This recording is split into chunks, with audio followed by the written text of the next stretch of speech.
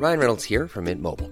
With the price of just about everything going up during inflation, we thought we'd bring our prices down.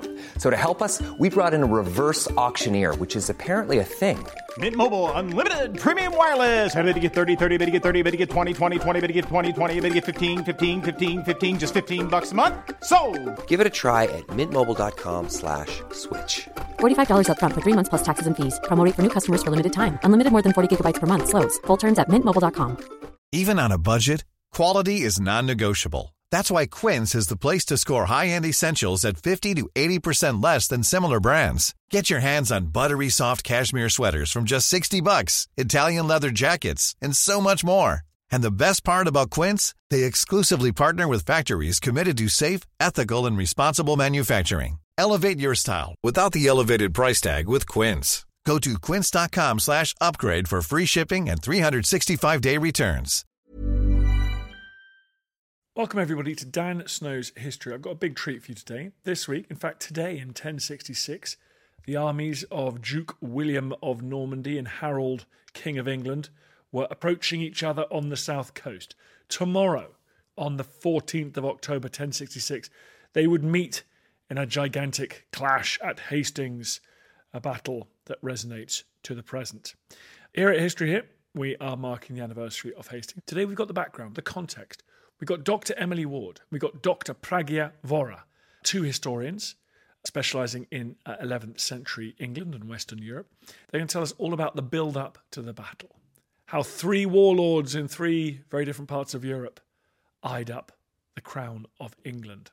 And then tomorrow, very excited to say, Dr. Mark Morris, the legendary Mark Morris, is back. He and I walked the field of Hastings a few weeks ago, and you can listen to his commentary about the Battle of Hastings from the field of Hastings on the anniversary of the Battle of Hastings on this podcast. How cool is that? That's cool. You can watch all of these historians and many others besides in our new documentary. It's on historyhit.tv. It's one of our original commissions, a feature-length documentary about the Battle of Hastings. I think it's one of the best documentaries we've produced thus far. It's available at historyhit.tv and only at historyhit.tv. If you use the code 1066, 1066, you get the crazy Hastings special introductory offer. 3 months for just £3, dollars or euros in all. So head over to History Hit TV like your Harold Hardrada with a longboat full of voracious warriors and use that code. In the meantime, everyone, here is Dr. Emily Ward and Dr. Pragya Vora. Enjoy.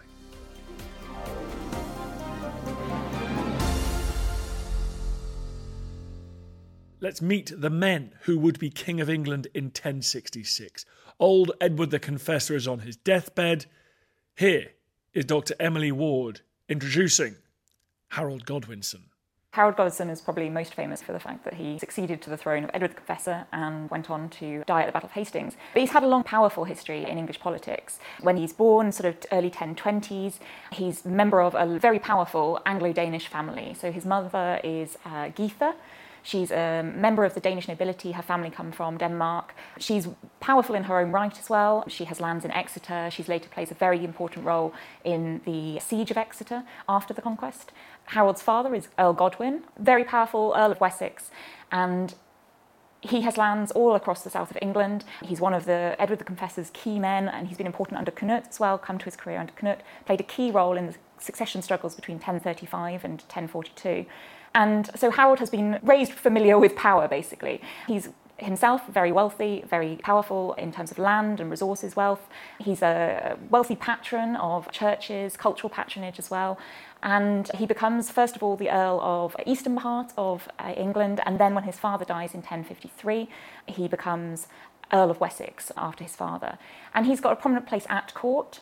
He's got a kind of king connection with the king. So Edward the Confessor is his brother-in-law. His sister Edith marries Edward.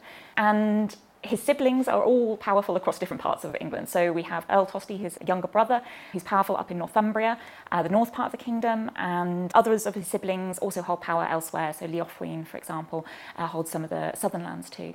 So he's coming from a very powerful family. He's powerful in his own right. He's a skilled diplomat. He's a strong military commander. He's got experience of sort of conflict with the Welsh in the borderlands in particular.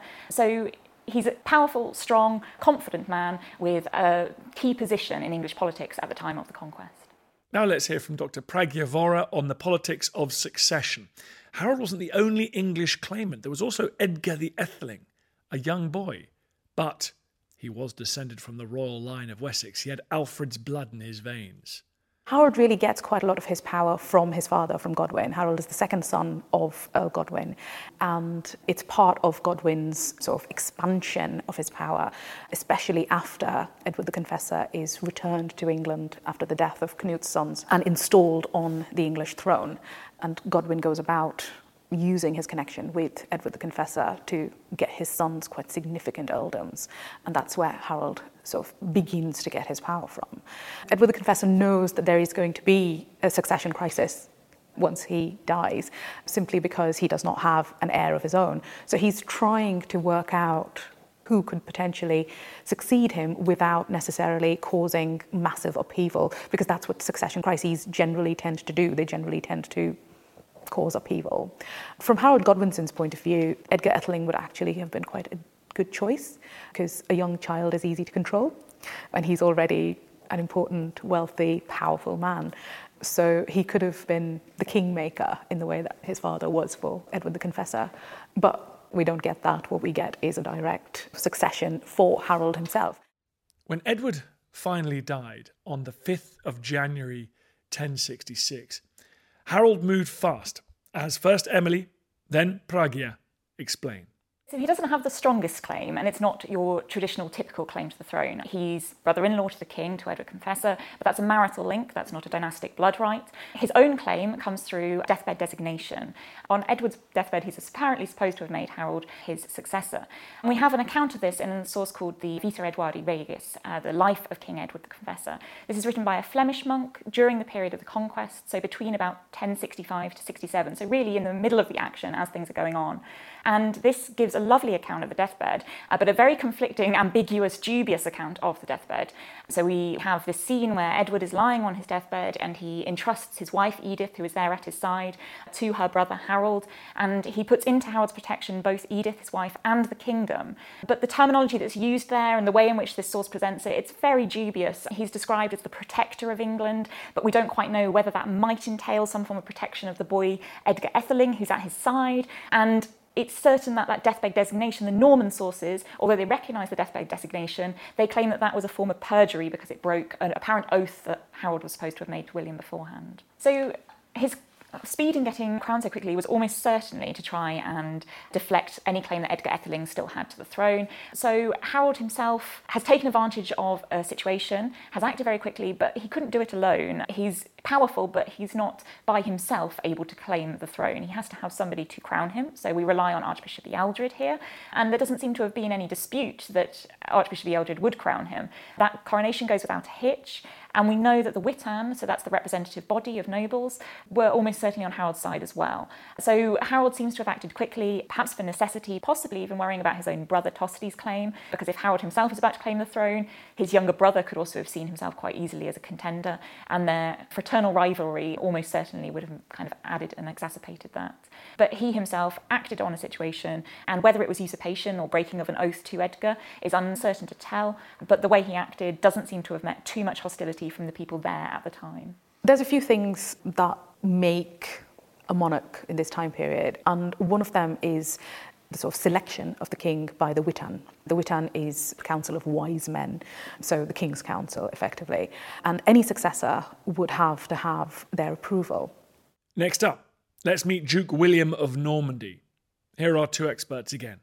The first decade of William's rule as Duke is really quite turbulent. He's a young boy, 7 or 8. His guardians and tutors are very much trying to rule on his behalf, but there's conflict with family members, there's conflict with other members of the nobility, and it's only really from the late 1040s into the early 1050s that there's this process of consolidation in Normandy. But by 1066, William is a strong military commander. He's been on several different campaigns, so campaigns in Brittany, conquest of Maine, so he's already familiar with the way in which you might exploit a succession or a disputed succession in order to claim another territory in addition to the one that you're already ruling. By the 1060s, Normandy is a powerful principality.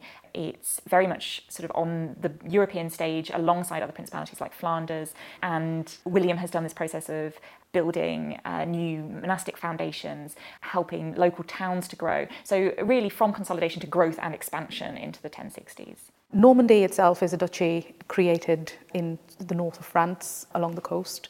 It was created back in 911 when Normandy is sort of carved out and granted to Rollo or Hrolf, who is a Viking chief. Charles the Bold, the emperor at the time, makes that deal basically in the hope that he can stem the Viking raids that are taking place at the time, but also use Viking allies against the other Vikings who are showing up. So that's where Normandy comes from. And from that point of establishment, Normandy goes from strength to strength, really, in terms of both its wealth as well as its political power. William's claim in European eyes comes to be one of conquest, and that is a recognisable form of claiming a throne. It's still highly unusual in certain terms, and it's definitely viewed with suspicion by European sources because of the deposition of an anointed king. But that claim through conquest is a recognisable one. So too is this idea of a blood claim, although, as we say, that's quite tenuous. But the unusual claims are this idea of deathbed designation. That's quite an unusual way of handing over your kingdom. So too is this idea of approaching somebody outside of your dynastic line to inherit when you don't have children yourself, and when there already is someone of your dynastic line, Edgar Etheling, in the kingdom. So in certain respects, William definitely does have a stronger claim, but there are dubious natures of both of their claims, and in many of the European eyes by other chroniclers, there's people writing in Flanders, people writing in Germany after the conquest, the thing that sticks with them and the thing that they remember is the violence of the conquest and the fact that this was acquisition by force. Let's skim the iron grey waves of the North Sea, which, by the way, I recently learned the Danes call the Western Sea. Anyway, here are both our historians talking about the Danish claim to the throne. The Anglo-Scandinavian world can really be traced to the Viking raids of the late 8th, early 9th century. We have Scandinavians, people from Scandinavia coming over to England. England is, at the time, a wealthy place. It has particularly wealthy monasteries, which can be attacked quite easily and looted. So it's an attractive target, as it were, for those initial raids. But subsequent to those raids, we start seeing settlement, extensive settlement, migration into England. Really, from 980 onwards, there's a renewal of these Viking attacks under King Ethelred.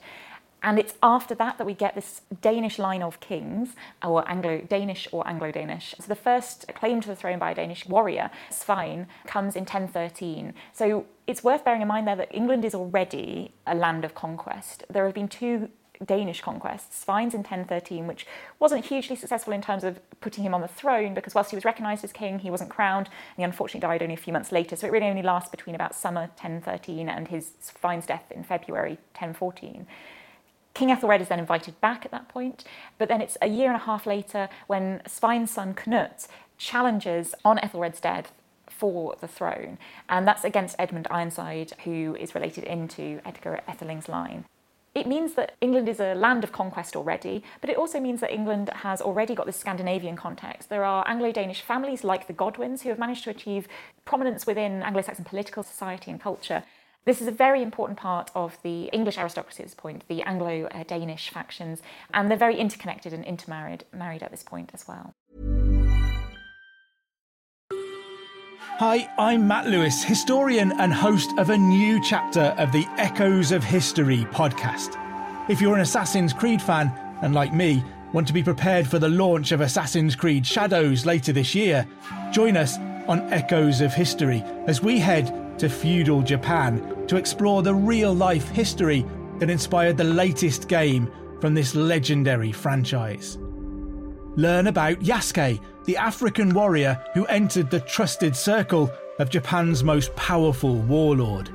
Hear accounts of cultures colliding when Portuguese missionaries landed on Japanese shores, and follow Japan's journey through years of division and bitter warfare to unification at the dawn of the modern era. Make sure you catch every episode by following Echoes of History, a Ubisoft podcast brought to you by History Hit, wherever you get your podcasts. One size fits all seems like a good idea for clothes until you try them on. Same goes for healthcare. That's why United Healthcare offers flexible, budget-friendly coverage for medical, vision, dental, and more. Learn more at uh1.com. Many of us have those stubborn pounds that seem impossible to lose, no matter how good we eat or how hard we work out. My solution is PlushCare. PlushCare is a leading telehealth provider with doctors who are there for you day and night to partner with you in your weight loss journey. They can prescribe FDA-approved weight loss medications like Wegovy and Zepbound for those who qualify. Plus, they accept most insurance plans. To get started, visit plushcare.com/weightloss. That's plushcare.com/weightloss. Harald Hardrada is one of the most remarkable figures of early medieval European history. So Harald Hardrada is the son of a Norwegian king. He flees Norway himself when he's about 15 years old, and then he has this illustrious military career. We know for a fact that he was in Kiev, and ultimately he marries Elizabeth, the daughter of the ruler of Kiev and Rus. He's also in Constantinople, and there's a lot of legends and myths about his time there in the Varangian Guard. He returns to Norway to vie for the Norwegian throne in 1046. At the time, the king on the Norwegian throne is Magnus the Good, who is his nephew, son of his half-brother. And Magnus chooses, instead of all-out confrontation, chooses instead to share rulership with Harald Hardrada. The next year, Magnus is dead. Harald becomes sole ruler of Norway.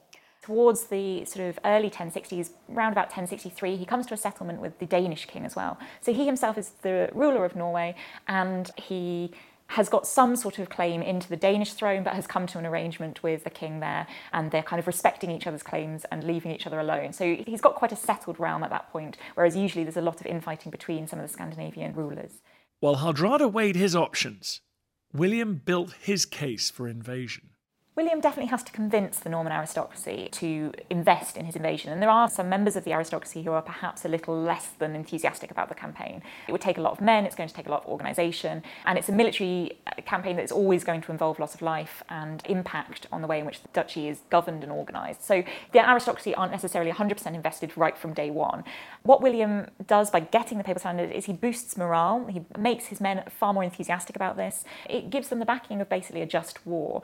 A source after the conquest called the Penitential Ordinance describes the war as a publicum bellum, a public war, and that's used in terms of justifying William's claim. It's seen as a war against a tyrant, against a traitor, against an oathbreaker, a perjurer. So it really reinforces the impression that William wants to present of his own claim to the throne, and it boosts morale of his men as well.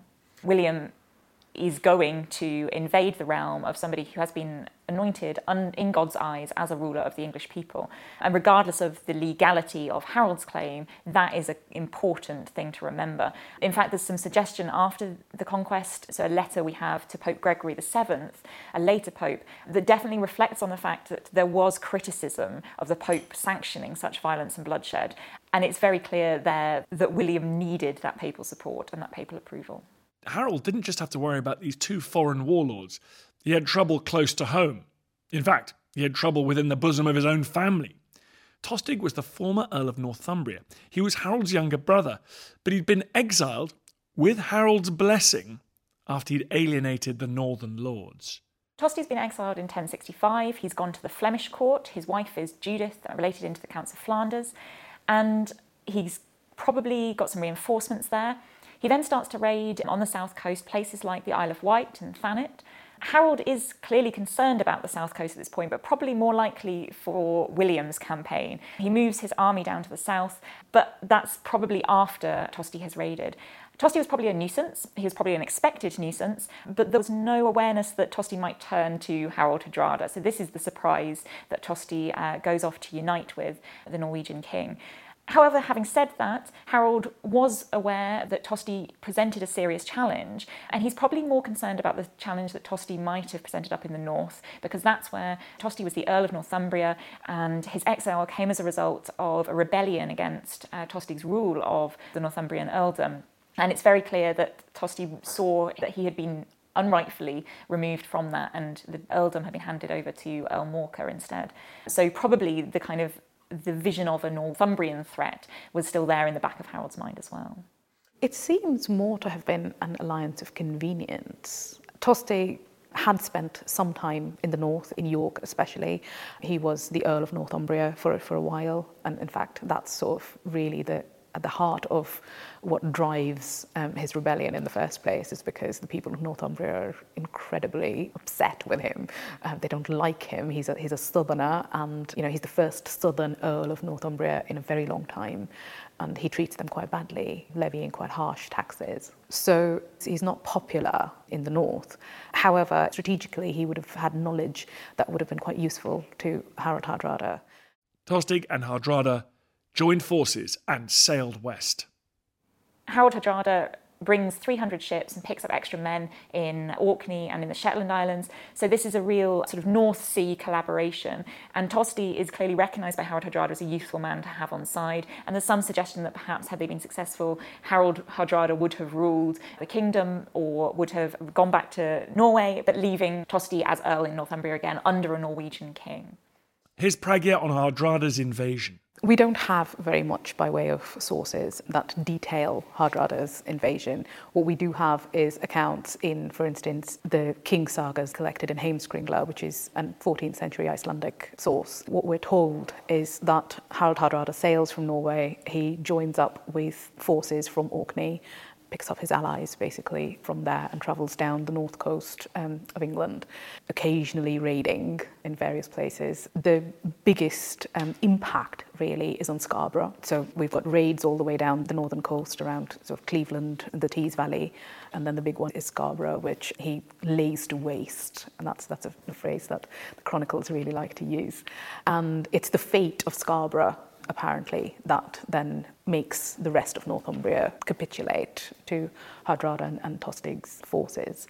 And then they meet the armies of the Earls, Edwin and Morcar, at Fulford. It's a village just outside York. The Earls are comprehensively defeated. The city of York itself capitulates without hostilities, and there's some sense from the sources that this was a deal struck to avoid any damage, any looting, any pillaging within the city of York. And that is quite understandable in many ways, because this is a very wealthy city, it's a trade hub, it's an ecclesiastical centre, so it would be seeking to avoid damage that can come in with an invading army. So York's capitulation is quite understandable. And then we're told that Tostig and Hardrada they're attempting to return to York to sort of finally move into the city when Harold Godwinson meets them at Stamford Bridge. With England's second city at his mercy, Hardrada was confident. Overconfident. So I think the repercussions are probably pretty huge at that point. You've quite quickly, within a few days of landing in Yorkshire, had the capitulation of one of the main cities up in the north. Harald Hardrada can probably be pretty confident at that point that he would be able to secure Northumbria and the rest of the earldom. So he's probably riding on the back of the triumph of that. Tosti himself, perhaps envisioning this reinstatement as the Earl where he believes he should be, and perhaps even looking forward to a place alongside a future king, Harald Hardrada of England. Their confidence is betrayed by the fact that they don't know that Harold is coming to meet them. So they've had the capitulation of York on the 24th of September, and the promise from the Yorkshire Thanes that they will bring hostages. So this is a way of securing the land, this is a way of securing Northumbria for Harald Hardrada and Tostig. And they've promised to bring hostages from across the county down to Stamford Bridge. So that's where Harald Hardrada and Tosti are supposed to be meeting their hostages, and that's where this then becomes, on the 25th of September, quite quickly, a terrible defeat for the two of them, and both of them lose their lives in that fighting. The Battle of Stamford Bridge was a brutal, if slightly one-sided affair. Harold's English army caught the Vikings by surprise, and without their full force or much of their armour, they were destroyed. Hardrada was felled with an arrow to the throat after going on a bloody rampage. Tostig was also killed. It was a decisive victory. But a day or two later, Harold heard the shocking news that England had been invaded again, this time in the south. Here's Emily on William's invasion force. All we know really for definite about Harold's army at this point is that it's large. So the Anglo-Saxon Chronicle, one of the versions of that, tells us it's probably the biggest army they have ever seen. William has had months to prepare for this invasion, and there's a lot of preparation that needs to go in. So one of the problems that he faces is he's creating quite an ad hoc group of forces. So he's got men under his command from all parts of northern France and even further afield. We know there are men from Boulogne, from Maine, from Normandy, from Flanders. His wife, definitely with her connections into Flanders, almost certainly get some Flemish mercenaries to come and join them. There's also troops from Lotharingia, so even further afield towards Germany. He's got to get supplies, horses, food. This is a large campaign. You need a lot of supplies for this. And one of the problems he's consistently facing is obviously the coherence of his forces, but he's also trying to find a tactical moment to cross over the Channel. We think he was delayed for about 6 weeks by bad weather. Again, the Norman sources are the sources that really overemphasize this idea of bad weather, bad winds. But we can take that semi-seriously because we know that some of William's troops were actually killed en route to moving up the coast in Normandy itself. So even before having left England, he had faced a problematic naval voyage, travelling from Dives-sur-Mer up the coast to Ponthieu and to Saint-Valery. So they cross over the Channel overnight, possibly 27th or 28th of September. We're not sure which of those nights. And once they've arrived, they arrive likely at Pevensey in Sussex and almost immediately move parts of the army up to Hastings. There's the construction of a motte, potentially, that's depicted on the Bayeux tapestry, so construction of a motte at Hastings. And Hastings itself has this old Iron Age fortress as well, which provides further defence. So setting up defence, the next thing that they do is they start to ravage the countryside. That's quite a classic military political tactic at the time, both to diminish the morale of the men in the local area and of the person that you're coming to fight, but also for necessity. You need food. If you haven't brought large amounts of supplies over with you, that's another way of gathering food and resources. Again, the Bayeux tapestry has this image of houses being set alight and women and children fleeing, and one of the other sources for the conquest of the Carmen tells us that perhaps William was also taking captives at that point to young women and children. King Harold tried to pull the same trick twice. Having made a lightning march north to take on Hardrada outside York, he now galloped south to take on William, against the advice of some of his most trusted companions. The scene was set for a battle that would decide the fate of England. Listen to History Hit tomorrow for the brilliant Mark Morris on the field of Hastings talking to me about how the battle played out. See you then.